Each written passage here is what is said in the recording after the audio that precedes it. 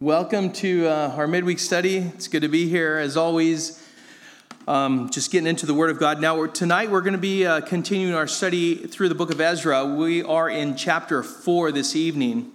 As you turn in your Bibles to Ezra chapter 4, just want to give an announcement in regards to and a reminder, our VBS volunteer meeting. If you're interested in helping at this year's VBS, which is coming up, it's right around the corner. It's June 15th, which is a Thursday, and then also Friday, June 16th. There will be a meeting tonight following service, and that'll be in C1, so one of our classrooms right out in the foyer area, and that is C1. So you can just take a look at the signs on the doors and be directed to where we'll have the meeting. So again, VBS, if you're interested in serving or have questions, please go to C1 after service, and there you will have your questions answered, and you'll go over some details in regards to this year's VBS. So as I said, we are in Ezra chapter 4, and tonight we are going through a section of Scripture in the life of the Israelites who have now been given the opportunity to come back to Jerusalem to rebuild the temple. But one thing that we're going to see here is how it is that they're going to face opposition. Now, every single one of us is familiar with opposition. The first time your parents told you no or don't, you experienced opposition. Someone you see at that point was actively stopping you from doing what you wanted to do.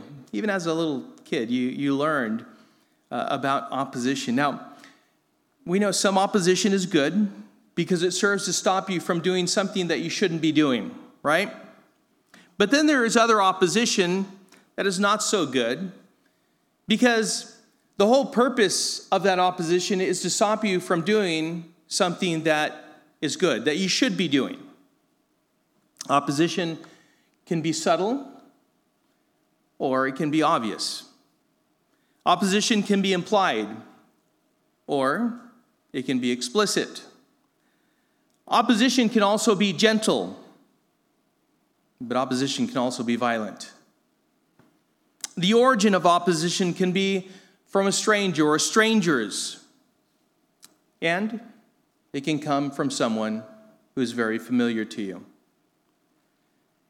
It can come from an origin of sincerity and concern, or it can come from jealousy with not so good intentions, even diabolical intentions.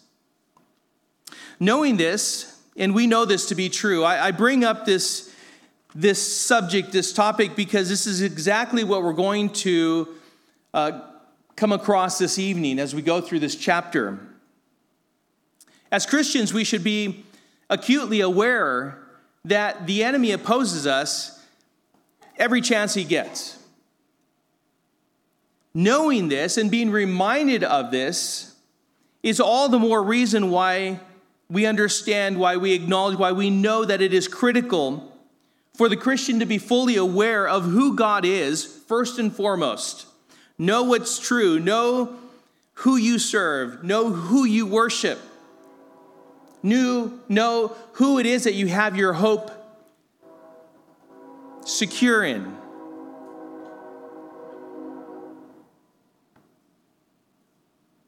Knowing exactly what the Word says. Because as you do, what happens is you develop this strength in wisdom, God's wisdom. You have the ability to discern between what is good and what is bad. What is God's will and what is clearly not God's will. Things after a while, as you read through and you study God's Word and you know who God is, and you've dealt with opposition time and time again. Perhaps you didn't respond well in the past, but after a while, if you persevere, if you continue to press into the Lord and trust in him, what happens is your discernment becomes sharp or sharper. And you begin to have the ability to discern between what is God's will and what is not God's will. You know, Romans 12:2 says, "Do not be conformed to this world, but be transformed by the renewal of your mind, that by testing you may discern what is the will of God, what is good and acceptable and perfect." That is the perfect will of God. You see, from the very beginning, Satan has attempted to undermine the word of God and stop his good plans by confusing people and even twisting his own word. Genesis 3:1 through 3 gives the account of the deception that came about in the Garden of Eden. It says, "Now the serpent was more crafty than any other beast of the field that the Lord God had made. He said to the woman, 'Did God actually say, you shall not eat of any tree in the garden?' And the woman said to the serpent, 'We may eat of the fruit of the trees in the garden, but God said, you shall not eat of the fruit of the tree that is in the midst of the garden.'" She continued, though. She said, "Neither shall you touch it, lest you die." As soon as you have someone question the word of God, you should be attentive. You should wonder what the motive is for questioning the word of God. You see, this is where it began for Eve. It began with the question that the serpent posed to Eve. The serpent questioned God's word, and the woman, she gave the right answer to begin with, but she embellished upon the word of God. She added to the word of God. But in the end, she was deceived, and she gave in to the temptation. Listen, to go into this chapter, some things to consider is, number one, do you know God's word well enough to not be fooled? If you were to be confronted, someone gives the word, but just kind of twists it a little bit, would you be able to detect that twisting? Would you be able to discern that there's an embellishment upon the word of God to say more than what it actually says in order to somehow justify their position or undermine your position? Especially when the opposition to God's word is subtle. It's not obvious.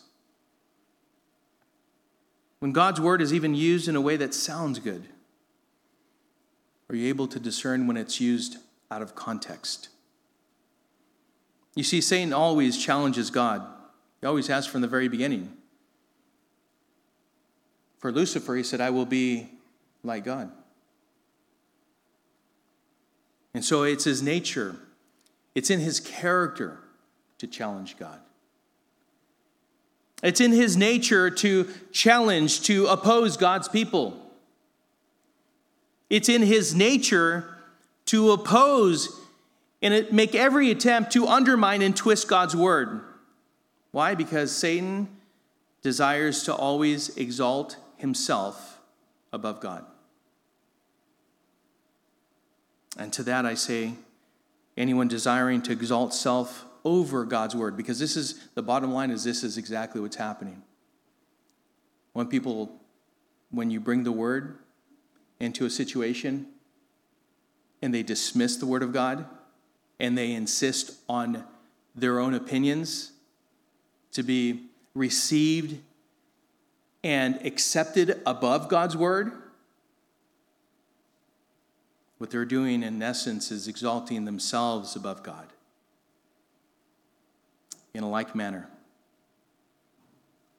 They're acting in the same manner and also on his behalf.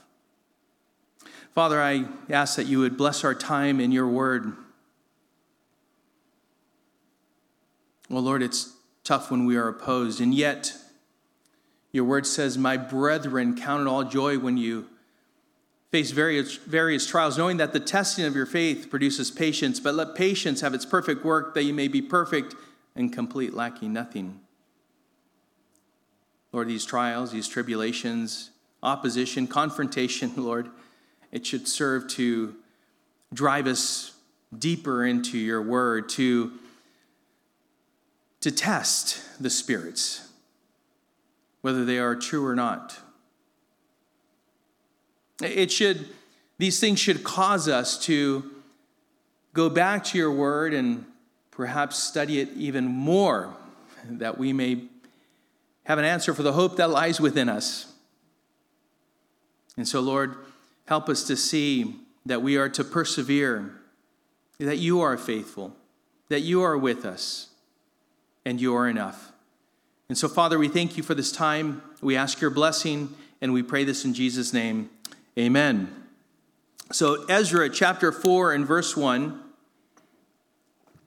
says, now when the adversaries of Judah and Benjamin heard that the returned exiles were building a temple to the Lord, the God of Israel, they approached Zerubbabel and the heads of the fathers' houses and said to them, let us build with you, for we worship your God as you do, and we have been sacrificing to him ever since the days of Esarhaddon, the king of Assyria, who brought us here.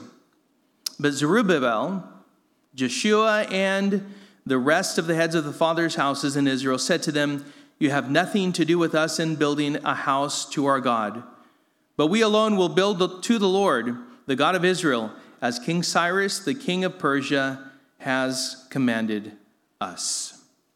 So the first two verses, as we read through, immediately what we see, is this not the will of God for them to have returned to Jerusalem for the specific work of rebuilding the temple? And the answer is yes, right? It's a rhetorical question. We all know the answer to that.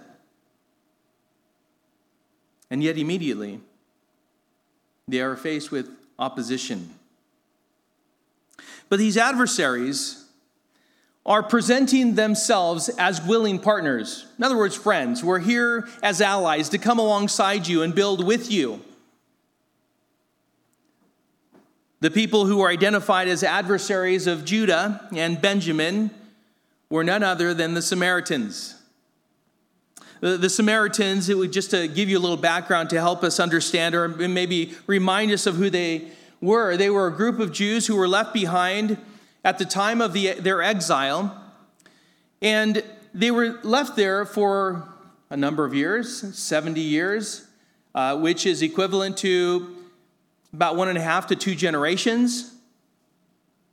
And what they did was they intermarried with the surrounding nations. These people that were left behind, according to Jeremiah 39:10, were the poorest of the Jews. They were the ones who were left behind to tend to the vineyards and to the fields. But again, as I said, they mixed with the nations around them. Those that came in, you see that the land was deserted for the most part. And so the nations could come in freely. And instead of acknowledging the Lord's command to not mix with the nations, they ignored that. And they intermarried with other peoples. And this led their hearts away from the Lord as they at some point chose to practice a faith that combined the law of Moses with the idolatry and superstitions that are involved always in idolatry. You have to be superstitious to be idolatrous. These gods that are wooden, have mouths but do not speak, eyes but do not see, ears but cannot hear, hands but cannot do anything. You have to be superstitious. Oh, I saw him moving. Really? This idolatry has to involve a dark imagination, a superstition, and you open yourself up to easily being fooled by the enemy. Well, this is what they mixed themselves up in. The Samaritans were, because of their mixing with other nations, they were despised by the Jews and considered to be half-breeds, derogatively referring to them as mutts or mongrels.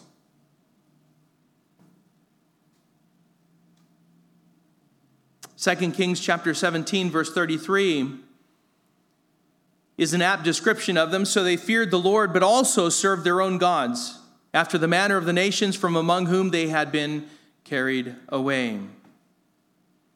This is the way in which the Samaritans conducted themselves.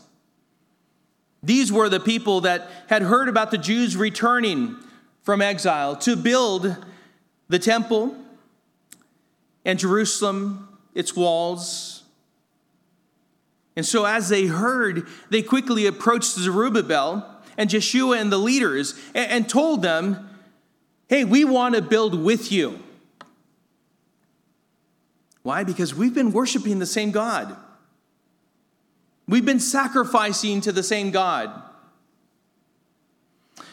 As we read through there, remember something to ask yourself. What was it that they were there to do? Those who were in exile in Babylon and now returned to Jerusalem, what were they there to do? What is the first thing that they built?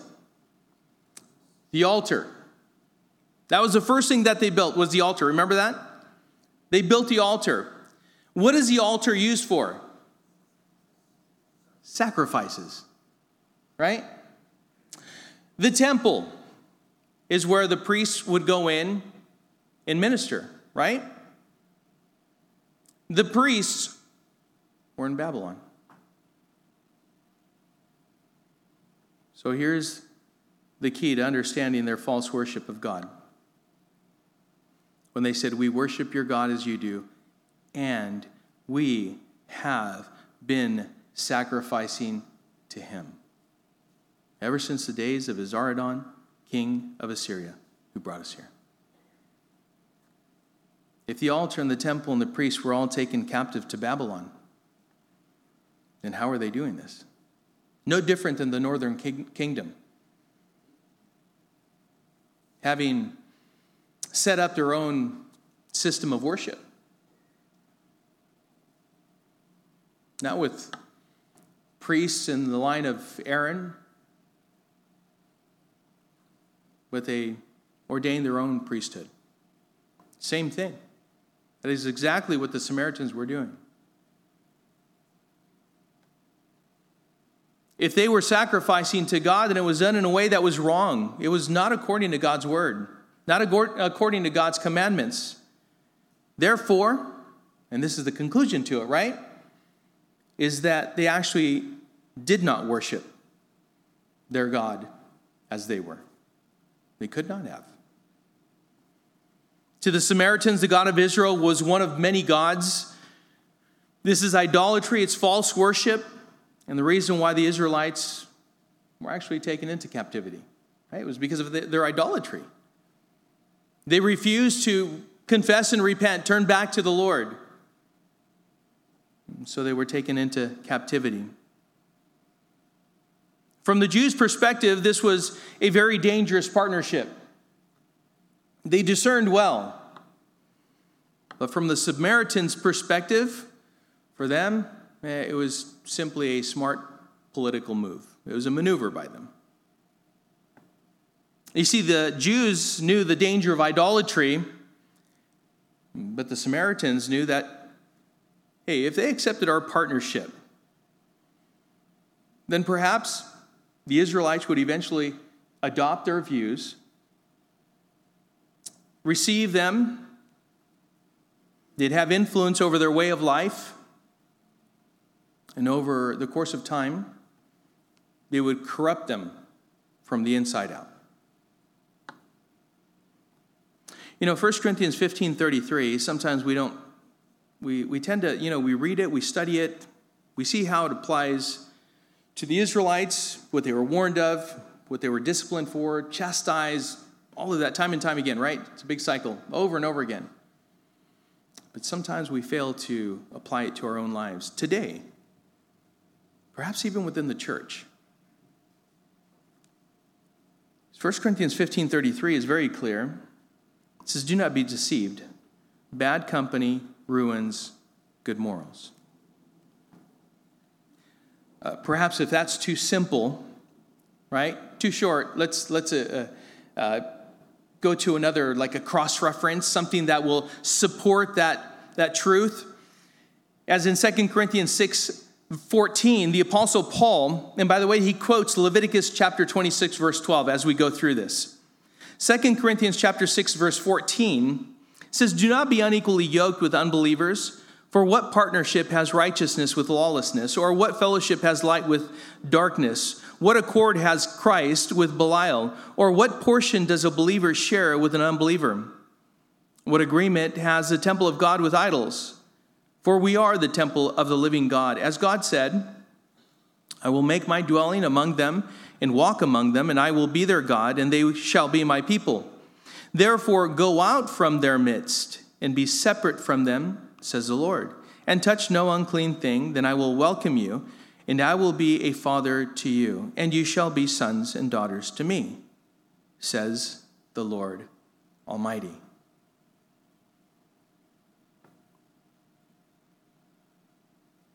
First Corinthians 5:6 says, "Your boasting is not good. Do you not know that a little leaven leavens the whole lump?" These are verses that we've gone through. We know these very well, right?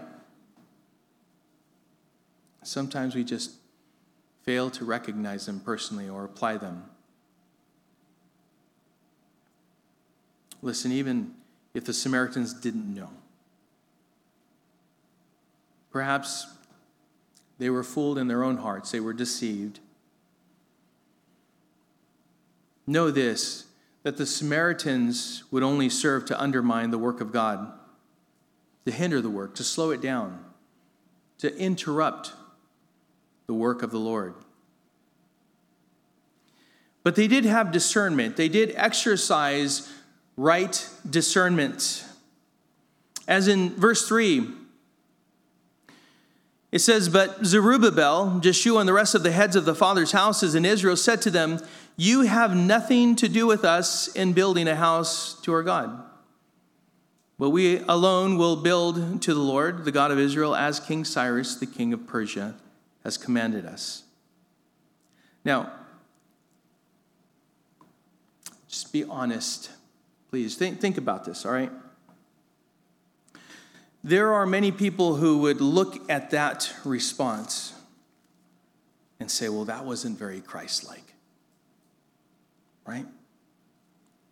That wasn't very nice. That wasn't very loving. They were trying to help. They wanted to come alongside you. Why would you push away that kind of help? They were sincere in their desire to come and help. I can tell you that especially as it pertains to pastors.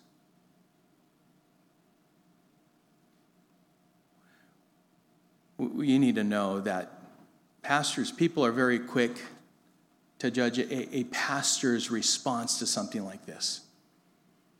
Or we're called legalists. You're very strict. Why would you do something like that? That's not very loving. But that involves the redefining of love and not understanding Scripture. You see, Scripture also tells us that we are to hate what God hates. I just went over a Scripture that said we are not to be unequally yoked. You see, one of my responsibilities is, yes, to teach you, but also to stand as the watchman.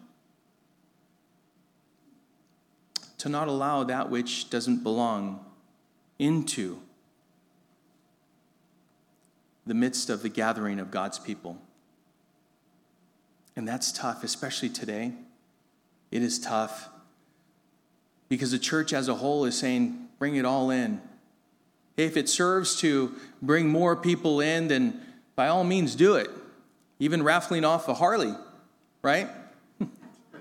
There was a church that actually did that years ago. Raffled off a Harley. And for those of you who've been here for any length of time, you've heard me mention that. But that response, people would judge and say, that's not very loving. You know, after a while, you got to have a response that is discerning, that is right, that is keeping in mind what the will of the Lord is.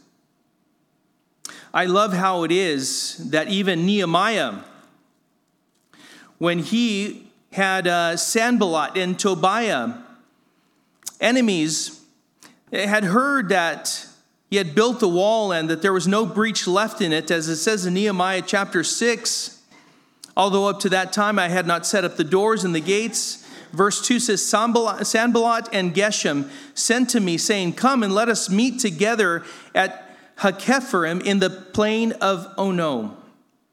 But they intended to do me harm. Did they say that? No, he knew that. He knew what their intention was. He says in verse 3, and I sent messengers to them saying, I am doing a great work, and I cannot come down. Why should the work stop while I leave it and come down to you? It's happened 4 times. You know what Nehemiah's answer was every time? Same thing. Same thing. You see, at some point, we need to get to that place to where we're discerning. We're like, I'm not going to stop this work. I know what your intention is. I don't have to give you the time of day. Everyone else may insist that you do. You should give that person time and place. No, I've dealt with that person or persons over and over again. You don't know what I know. You think the multitudes knew exactly what Nehemiah knew? I don't think so. But Nehemiah knew. And he said, no, I won't go. I'm going to keep on building.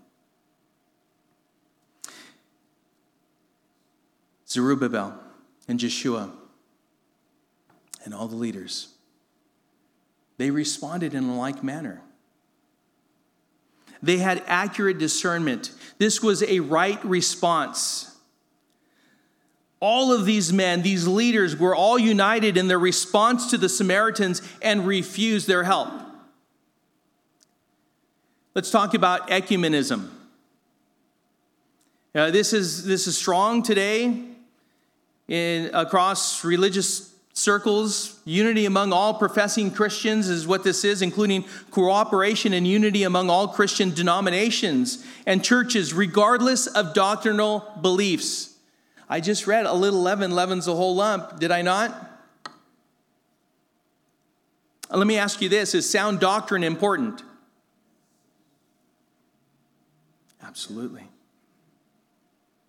You see, today, and what the attempt is for some, as they call on the church to be ecumenical, that is unified for all denominations and churches across the board who claim to be Christians, to come together in unity, are actually saying they have an intentional disregard for sound doctrine. What that does is it promotes a false unity. It confuses people, actually. And it encourages them to be lazy as it pertains to knowing and observing and standing on sound doctrine. You know, when you give that, you're united, what you're doing is you're endorsing without saying anything. You're implying that they're okay. You're partnering up with them. You're saying it's okay. It confuses people. And it makes people, like I said, come to a place of just being lazy and accepting anything and everything. Kind of like a child that puts everything in their mouth, you know? You need to, teach them. No, not that. You have to make sure that they learn there are some things you do not put in your mouth, right? Not good for you.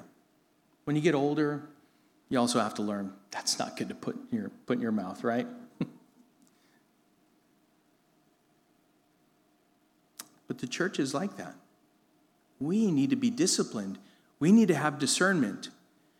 We also need to have the courage to say, no, I don't want to give that impression that this unity, which is absolutely a false unity, is okay. It can't be. They could have said, hey, we can use all the help we can get. Come on. But what happens is that the help you do accept leads you into a place of perceived obligation. One feels obligated to bring them in and continue the partnership in ways you know you shouldn't. It involves compromise. Hey, they scratched my back. I'm going to scratch theirs. G. Campbell Morgan said this, quote, men of faith have often fallen into this blunder and have associated with themselves those not sharing their faith, and therefore, in the deepest sense, opposed to their enterprises. These leaders were not deceived. They detected the peril, close quote, which is to their shame. And these men did not, of course, respond appropriately. We need to once again have that internal fortitude to be willing to stand alone if we must, if we need to, if that's what's required of us. But know that you're not standing alone. You're standing with the Lord.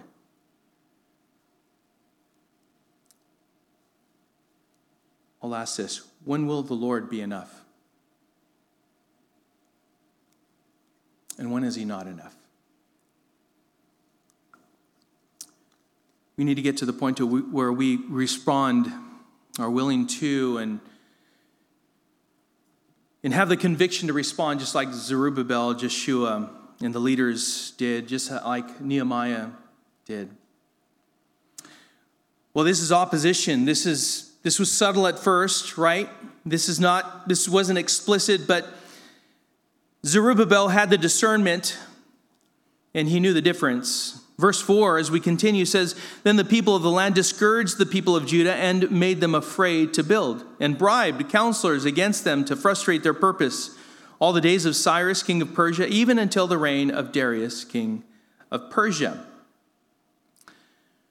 And so they showed, what happened here is that they showed their true colors. That's really what happened.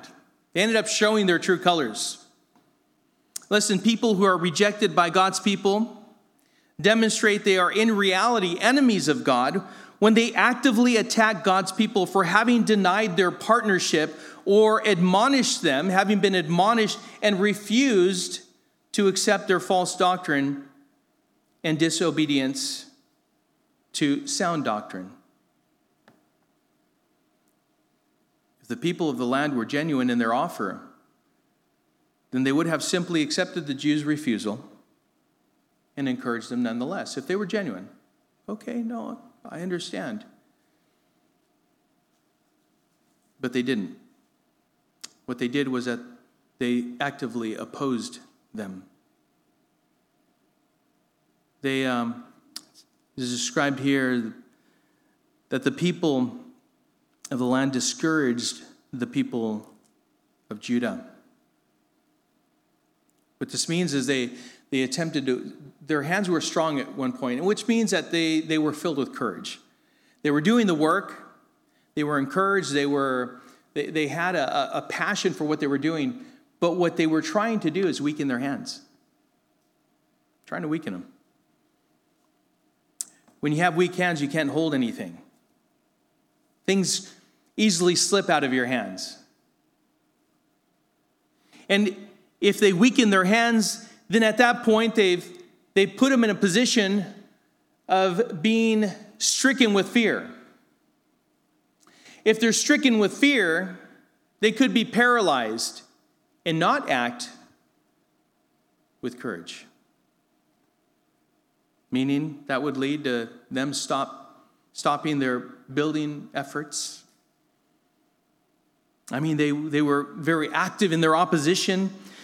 They went to the extent of bribing men of political influence to make their efforts difficult. That is, the efforts of the Israelites who were there.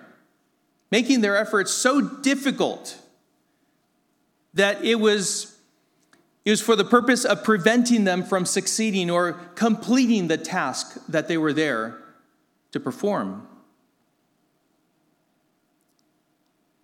Did you know that there were more Samaritans than there were Israelites? There were more. There were more of the enemy than there were of God's people. The majority does not mean that they're right.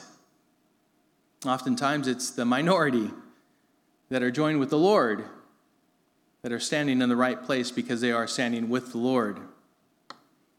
You see, God's enemies have a tendency of gathering, even if their only purpose is to oppose God's people and to stifle their efforts.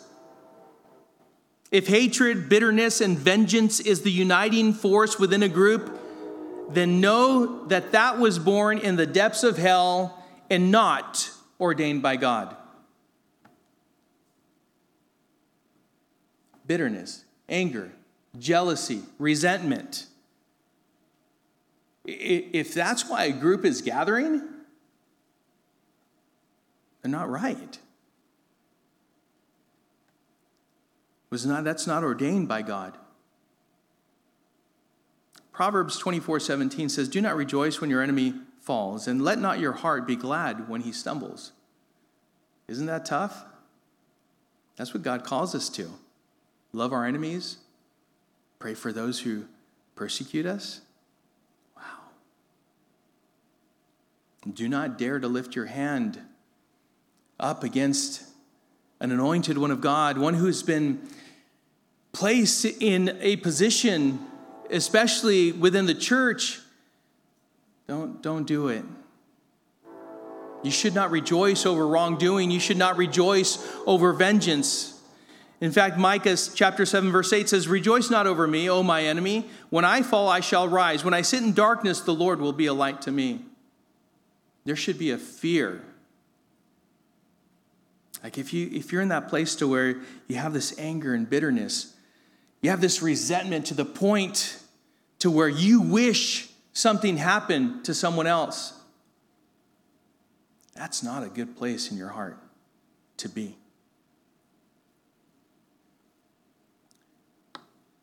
There must be a fear of the Lord. Lord, it is in your hands. Whatever it is that you choose to do, it's up to you. I can tell you, we don't have time to go over, all the things that I've been opposed with personally. No, we can go back. I've been told many things. I remember sitting down with someone who was leaving the church, and they said, I'm not there because of your teaching. Surely it's mediocre at best. And so, yeah, no, it was, and you know what? I don't think it's gone any further than that. I'm not here. And that's the thing is, as I tell you this, I'm not telling you this so that, you can tell me something different. I'm not. I'm just telling you there's been opposition from the very beginning. Even before this place was converted into what it is now.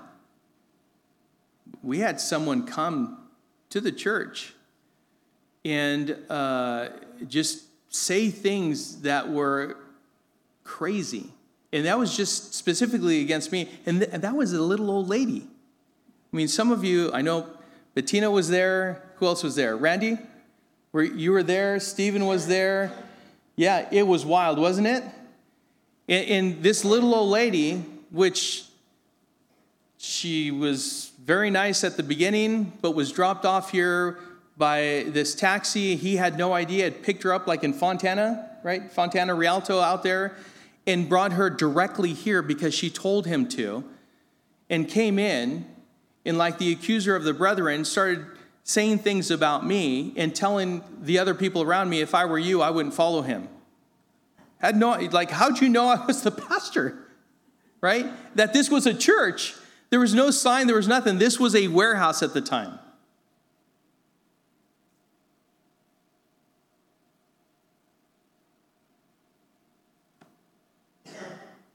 I've been told that,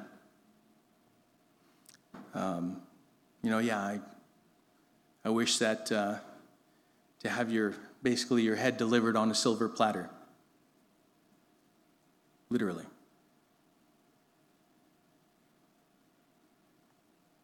Perhaps the spirit of Herodias was in that person.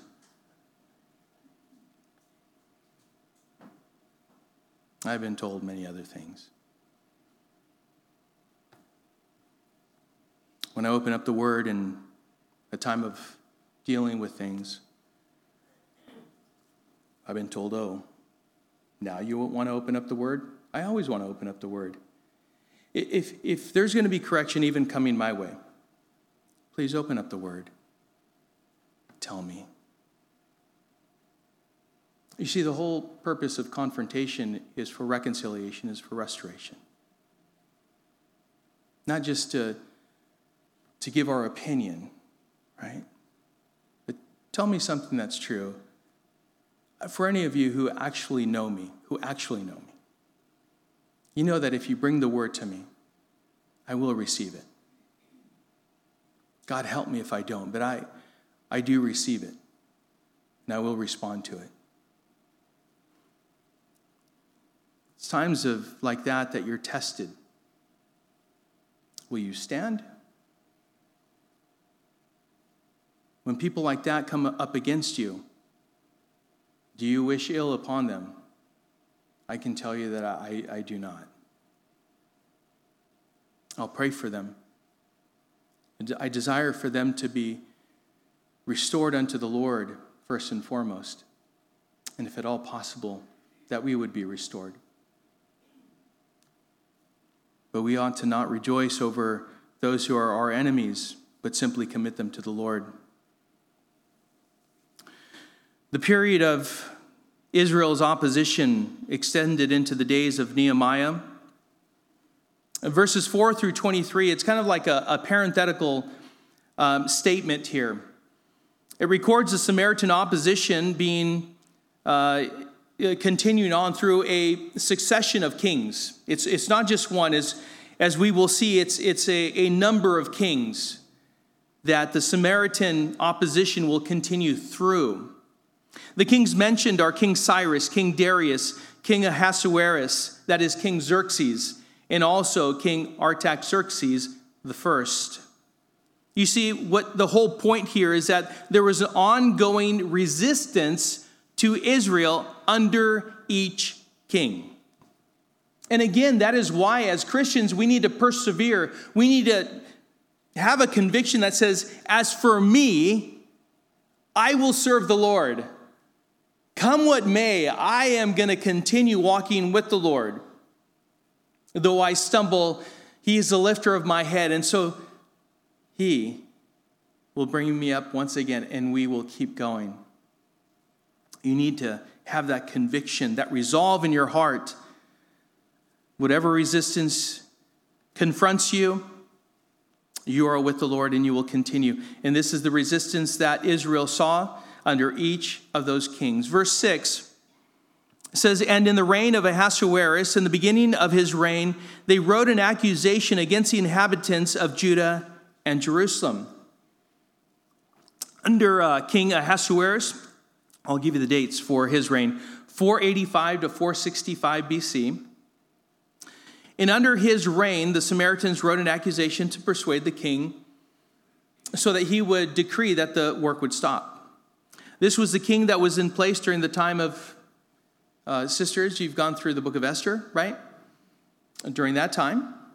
But we know that their efforts were unsuccessful. What this tells us is that the enemies of God were persistent and united, and yet, at the same time, completely wrong. They may have been sincere, but they were sincerely wrong. They were united in their efforts, but they were united in the wrong thing. Verse 7, and we're going to read through verse 16. It says, in the days of Artaxerxes, Bishlam, and Mithridath, and Tabeel and the rest of their associates wrote to Artaxerxes, king of Persia. The letter was written in Aramaic and translated. Ram, the commander, and Shimshai, the scribe, wrote a letter against Jerusalem to Artaxerxes, the king, as follows. Ram, the commander, Shimshai, the scribe, and the rest of their associates, the judges, the governors, the officials, the Persians, the men of Erech, the Babylonians, the men of Susa, that is, the Elamites, and the rest of the nations, whom the great and noble Osnappar deported and settled in the cities of Samaria and in the rest of the province beyond the river. This is a copy of the letter that they sent. To Artaxerxes, the king, your servants, the men of the province beyond the river, send greeting. And now be it known to the king that the Jews who came up from you to us have gone to Jerusalem. And they are building that rebellious and wicked city. They are finishing the walls and repairing the foundations. Now be it known to the king that if this city is rebuilt and the walls finished, they will not pay tribute, custom, or toll, and the royal revenue will be impaired. Now, because we eat the salt of the palace, and it is not fitting for us to witness the king's dishonor, therefore we send and inform the king, in order that search may be made in the book of the records of your fathers. You will find in the book of the records and learn that this city is a rebellious city, hurtful to kings and provinces, and that sedition was stirred up in it from of old. That was why this city was laid waste. We make known to the king that if this city is rebuilt and its walls finished, you will then have no possession in the province beyond the river. And now, again, this was during the time of King Artaxerxes, 464 to 424 BC. The letter, as it says here, was written in Aramaic. In fact, Ezra chapter 4, verse 8 to Ezra chapter 6, verse 18 is all written in Aramaic, not in Hebrew. Natalie? That was a question that had come up. I love when people have questions because we go through and then we establish, is that true or is it not true? Yes, it's true. And we understand why. Also in Aramaic is found another section of Ezra, and that is Ezra chapter 7, verses 12 through 26. So if you're jotting down notes, you can jot down that as well. It's believed that the letter was dictated in Persian to a scribe and translated in Aramaic and thus written in Aramaic. Now, this was in reference to the building of the city and its walls. It was not referring to the temple. Since here's why we can come to this conclusion. It's because Zerubbabel started the work and he also finished it. So it was finished in a relatively short amount of time. So in fact, some of the people who had seen Solomon's temple had lived long enough to see Zerubbabel's temple, according to Zechariah 4:9. Again, if you're jotting down notes, Zechariah 4:9, and also Haggai chapter 2, verse 3. And so by the reign of Artaxerxes, the temple actually had been standing for some 50 years. So this was an attempt to stop the work of the rebuilding of the city, that is of Jerusalem, and its walls. What they said, now we need to consider what was said in this letter, because it wasn't all false. Their words, although not completely false, there was some truth to the letter. Their words were manipulative, they were deceptive, and they were overall false. Just like Satan when he tempted Jesus in the wilderness. He took God's word out of context. He twisted it. And see, Jesus, being who he is also, is a great example to us, the perfect example. We ought to be able to take what anyone tells us and discern when it's being taken out of context and applied in a wrong way.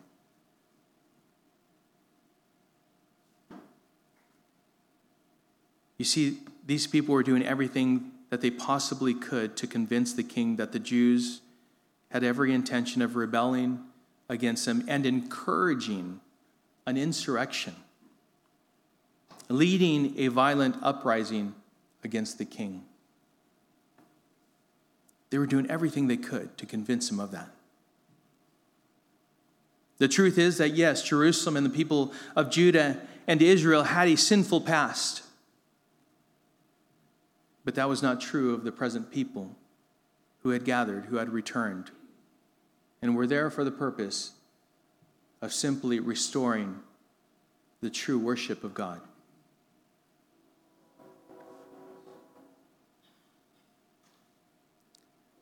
This is not to mention the fact that the spiritual position of the accusers was the very reason why God sent the Jews into captivity to begin with, which is quite ironic. Remember that the Samaritans were a people who mixed in all of the above, like it's kind of like all religions go together. You can imagine the coexist bumper sticker, let's do it all. Okay. The lie was that the Jews had a rebellious intention in the rebuilding of Jerusalem. It was to overthrow. It was not for that. It's just, again, restoring the true worship of God. And so the Samaritans were working to convince the king that he has much to lose by allowing the Jews to continue their work. It was a manufactured and false narrative to oppose God's people and stop them from doing God's work. According to Revelation 12:10, Satan is the accuser of the brethren. And this is exactly what the Samaritans were doing. They were the accusers of the brethren. They were accusing them of something that was not their intent. It wasn't their motive. It wasn't why they were back there rebuilding the temple and Jerusalem. Attacks that include the twisting of lies or the twisting of truth, which are actually lies mixed in with a little truth, convinces the undiscerning to oppose God's people and undermine their effectiveness or even stop their successful advancement. Just know that this work is consistent. It is relentless. It will not stop. And that is even more reason why it is that we need to be studied up. We need to know sound doctrine.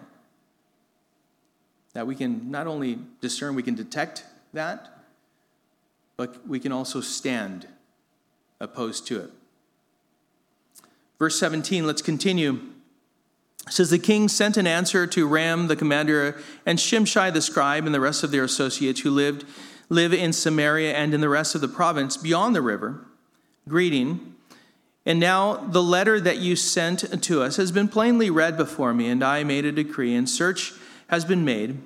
And it has been found that this city from of old has risen against kings, and that rebellion and sedition have been made in it.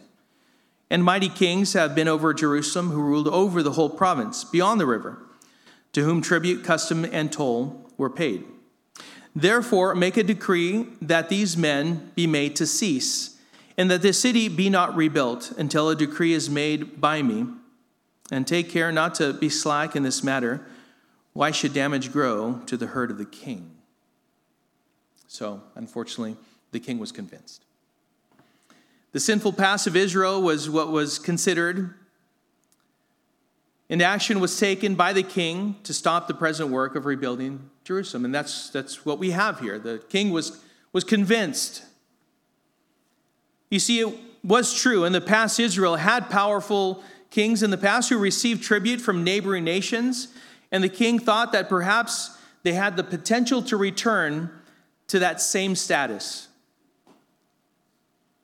And so the king commanded that the work stop and that this action be taken immediately, lest his kingdom incur damage as a result of delay. So at that point, he was convinced. He said, hey, go and do it now. Go stop them. And verse 23 says, then when the copy of King Artaxerxes' letter was read before Ram and Shimshai the scribe and their associates, they went in haste to the Jews at Jerusalem, and by force and power made them cease. Then the work on the house of God that is in Jerusalem stopped, and it ceased until the second year of the reign of Darius, king of Persia.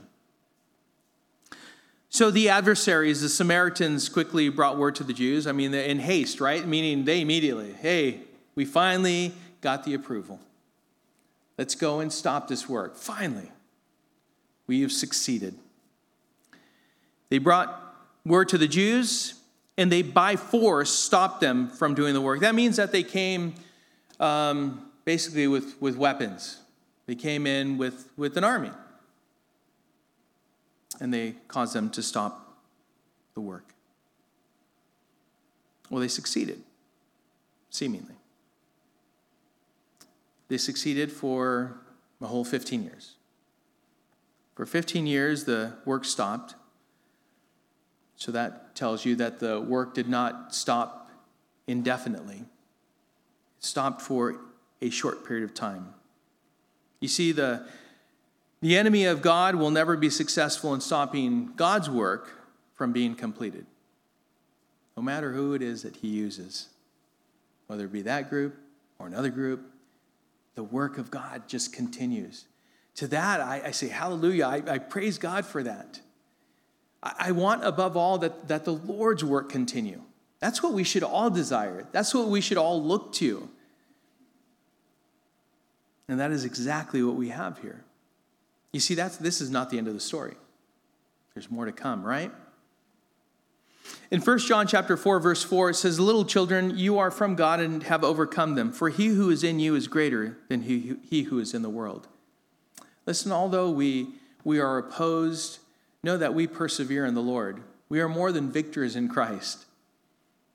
In him, not only do we know victory over sin, but also death. In this world, you will have tribulation, but take heart, Jesus says. I have overcome the world. Job, our wonderful brother Job, said this, and this is in reference to the Lord in Job 42:2. He says, "I know that you can do all things, and that no purpose of yours can be thwarted." That's awesome. Remember that, Job 42:2. I know that you can do all things, and that no purpose of yours can be thwarted. We need to be reminded of that often. Often. Sometimes where we're in a place to where we feel overwhelmed. We feel like the enemies of God really have overwhelmed us. They're numerous. They're doing and saying things that are such a burden that other people just don't understand. Please don't ever hold resentment or anger or bitterness towards someone else who doesn't understand. Please don't do that. Just know that other people are perhaps coming alongside you, making every attempt to be comforting to you. They may say the wrong things. It's okay. Allow them to do that.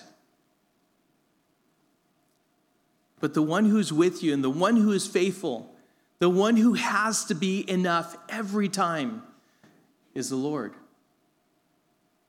You need to be content with just him. Know God's word well enough to not be fooled. Especially for when the opposition to God's word is subtle and God's word is even used in a way that sounds good but is out of context. We saw this throughout this chapter. Because Satan always challenges God. Satan always challenges God's people. Satan always challenges God's word because Satan desires to exalt himself above God.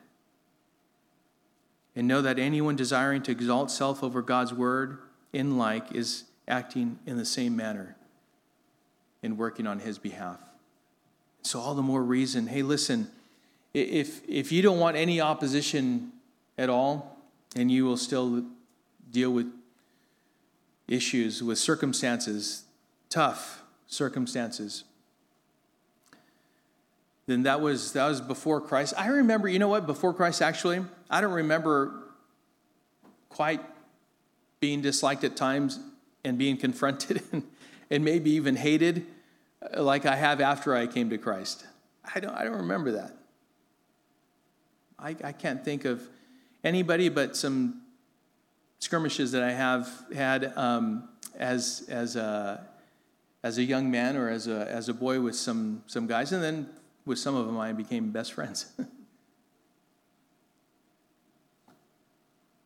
just know that God is with you. He is faithful.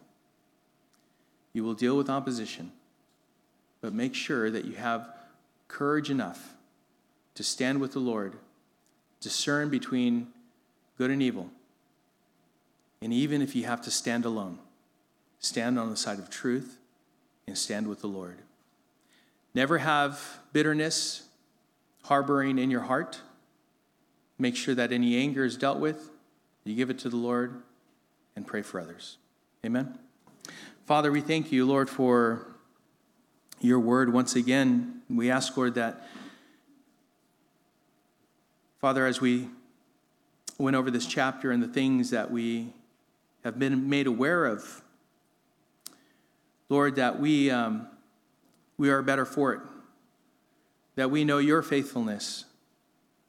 We know that we can stand with you and know that we are in the right place. And so, Lord, help us against any opposition, anything that tries to stop your work from continuing. May we simply resolve in our own hearts to continue, to walk with you and to serve you, to bless you. And Lord, encourage others to do the same. And so, Lord, thank you for loving us the way you do. We thank you, Lord. In Jesus' name, amen.